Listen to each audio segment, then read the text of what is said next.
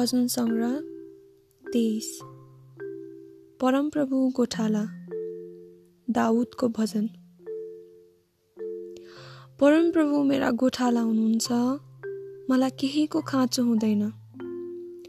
उहाँले मलाई हरियो खर्कमा सुताउनुहुन्छ, उहाँले मलाई सुखचैनको पानीनिर डोराउनुहुन्छ। उहाँले मेरो प्राणलाई पूर्ण जीवित पार्नुहुन्छ। उहाँले आफ्नै नाउँको खातिर मलाई धार्मिकताको मार्गमा अगुवाई गर्नुहुन्छ।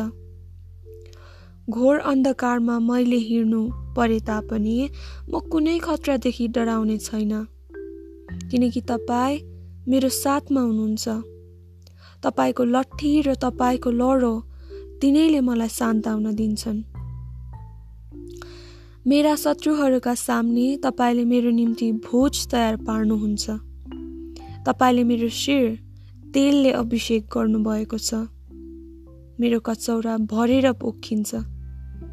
निश्चय मेरो जीवनभरि भलाइ र करुणा म पछि लाग्नेछ र परमप्रभुको घरमा म सदा रहनेछु।